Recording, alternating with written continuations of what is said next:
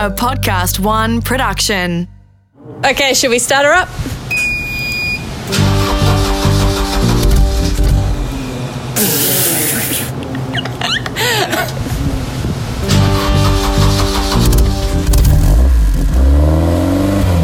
For some, it's how they look. There are two cars that are the best examples of an evolution of design.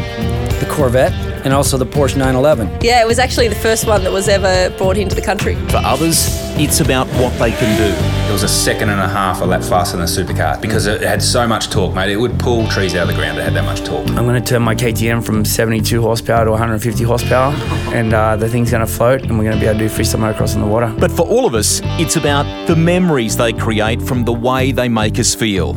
If I go over a cliff and die in a fiery wreck, I'd be happy with that.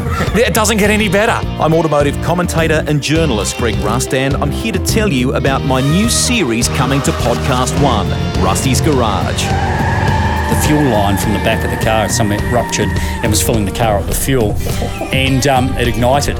I said, you know what, stuff this. Clicked it back a couple of gears and said, I'm out of here. I thought, I'm never going to get a chance to do this ever again. I don't care if the producer cracks it. I'm going to go.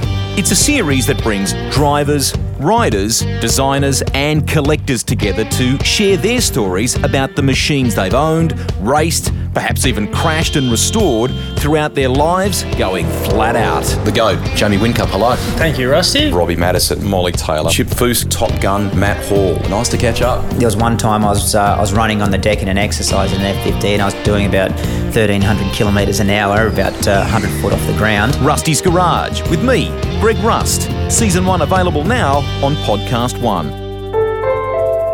Podcast One.